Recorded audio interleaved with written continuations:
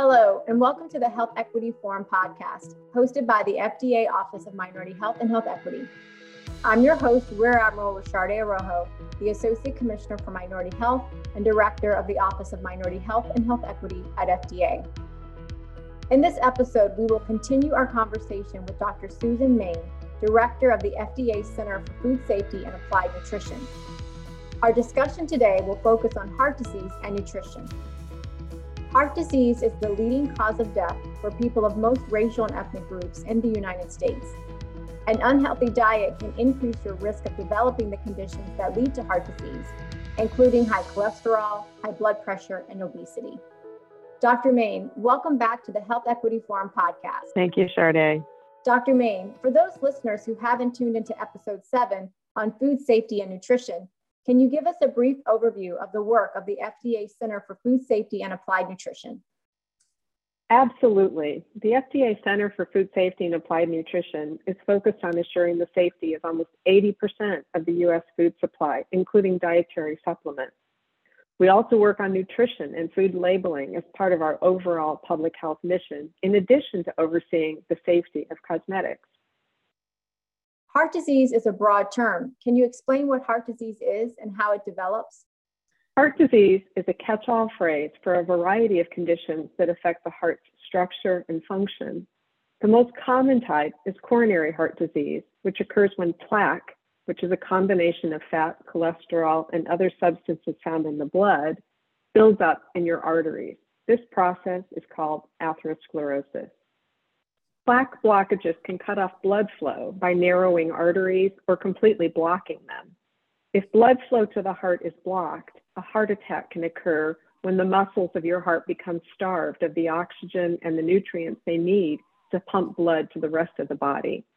Alternatively, if an artery supplying blood to the brain is blocked, a stroke may occur.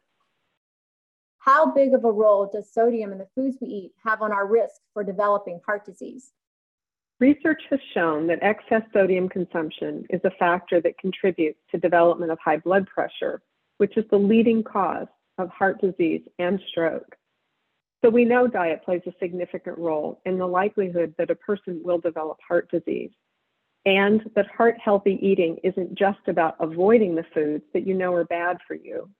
It's also important to make sure that your diet includes enough of certain foods and nutrients that are vital for healthy living, as we discussed on our last episode in our overview of good nutrition, according to the latest dietary guidelines for Americans.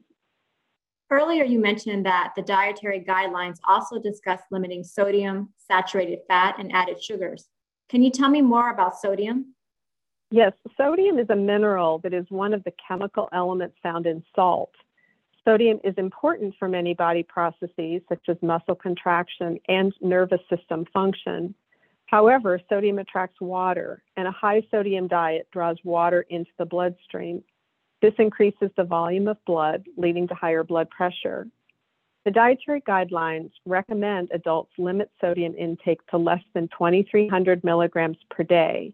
That's equal to about 1 teaspoon of table salt. As you can probably guess, the average American consumes nearly double this amount on a daily basis. Only a small amount of our sodium intake is naturally from foods. You'd probably think the rest comes from the salt shaker, but the reality is that most of the sodium we eat comes from added salt in packaged or prepared foods.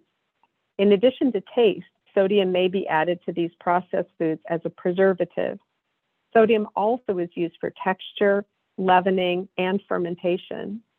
There are 6 foods in particular, called the Salty 6, that the American Heart Association warns can add high levels of sodium to your diet.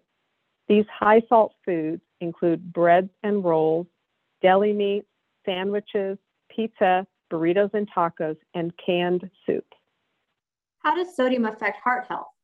Consuming foods that have high levels of sodium can increase your chances of developing high blood pressure, which increases the risk for heart attacks and strokes or cardiovascular disease.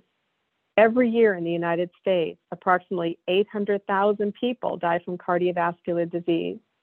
Reducing your sodium intake can significantly reduce your chances of dying prematurely from cardiovascular disease. More than 1 in 3 American adults have high blood pressure, and that number increases to almost 1 in 2 for African American adults. Food manufacturers and restaurants can also play a key role in this effort by reducing the amount of sodium they put in processed and prepared foods. By gradually reducing the amount of sodium from these foods, can help consumers to slowly stop consuming so much sodium with little to no change in the behavior or habits. This was the basis of the recently released FDA food industry guidance on sodium reduction goals. Can you tell us more about the guidance? Yes, there have been multiple public health efforts over the past 40 years to reduce the amount of sodium Americans consume. These efforts were largely unsuccessful because over 70% of the sodium we consume comes from foods where sodium is added during food manufacturing and commercial food preparation. So without an overall reduction in the level of sodium in the food supply, most consumers will find it very difficult to reach the recommended sodium intake of less than 2,300 milligrams per day. Americans currently consume about 50% more sodium than recommended. The new voluntary guidance therefore focuses on setting voluntary targets for the food industry to reduce sodium content in their products over the next 2.5 years. This voluntary guidance sets targets for food manufacturers, restaurants, and food service operators for 163 categories of processed, packaged, and prepared foods. The agency expects that if the food industry reaches the initial targets broadly, it would reduce average U.S. sodium intake to about 3,000 milligrams per day, about a 12% reduction. Although 3,000 milligrams per day is higher than the recommended intake of 2,300 milligrams per day, the 3,000 milligram per day goal balances the need for broad and gradual reductions in sodium with technical and market constraints on sodium reduction and reformulation. We will continue discussions with the food industry as we monitor the sodium content of the food supply to evaluate progress. In the future, we plan to issue revised subsequent targets to further lower the sodium content incrementally and continue to help reduce sodium intake, as has been successfully done in other countries. This iterative approach will help support gradual reductions in sodium levels broadly across the food supply so that consumers' tastes adjust, health outcomes improve, and no one company or food category is singled out. What can our listeners do to limit sodium intake? When it comes to sodium, we encourage preparing your own fresh foods. That way you can season your foods with herbs and spices rather than salt or salt-based seasonings. When shopping, look for products labeled as low sodium or no salt added. You can check the nutrition facts label on packaged foods for the percent daily value of sodium. Daily values are the recommended amounts of nutrients to consume or not to exceed each day. As a general rule, a 5% daily value or less of sodium per serving is considered low, and a 20% daily value or more of sodium per serving is considered high. Dr. Main, what is FDA doing to help prevent disease and premature death from nutrition-related chronic diseases? We took a fresh look at what can be done to reduce preventable death and disease related to poor nutrition. Almost 40% of U.S. adults are obese. However, when we add the number of adults that are overweight, the statistics are even more alarming. A combined 70% of adults in the country are either obese or overweight. Poor nutrition plays a key role in these patterns of chronic, preventable, and non-communicable diseases like heart disease and stroke, and certain cancers, which are experienced at higher rates by racial and ethnic minorities. With that in mind, we develop key activities that can help reduce the burden of chronic diseases through improved nutrition.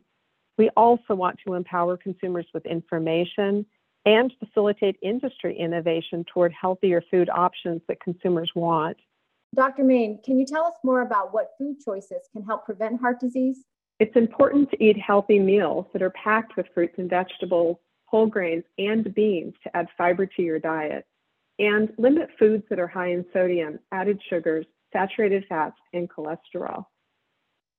Do you also get calories from fats? What's the difference between saturated and unsaturated fats? Yes, you do. Fats also help the body absorb certain vitamins, and they support many vital body processes like reproduction and maintaining healthy skin and hair. Unsaturated fats are also known as good fats. They are often liquid at room temperature as oils and are found in nuts, seeds, avocados, and seafood. Most saturated fats, or the bad fats, are animal fats and are often solid at room temperature. Think of butter, lard, and fatty meats. The human body makes all the saturated fat that it needs, so it's not necessary to get saturated fat from food. Eating lots of foods high in saturated fat may contribute to developing heart disease. The amounts of saturated and unsaturated fat in packaged foods are listed on the nutrition facts label. To reduce the amount of saturated fat in your diet, try cooking with vegetable oils instead of butter. Buy leaner, skinless meat, and look for low-fat dairy products instead of full-fat or whole milk dairy products. All fats, including unsaturated fats, should still be consumed in moderation, though, as fats have twice as many calories per gram as sugars and proteins, so calories from fat can add up quickly. And Dr. Main, how would our listeners know how many calories they should be consuming each day? 2,000 calories a day is used as a general guide for nutrition advice for the average person.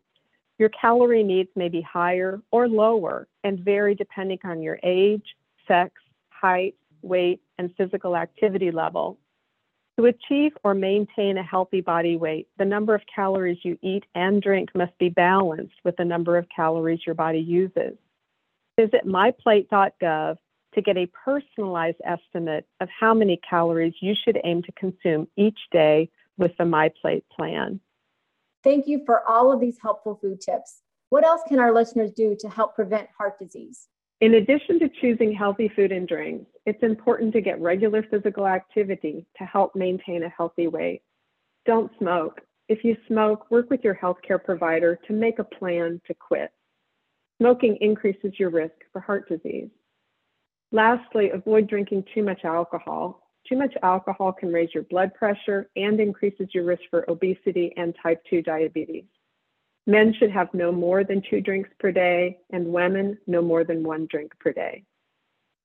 Dr. Main, thank you so much again for sharing these important tips on heart disease and nutrition.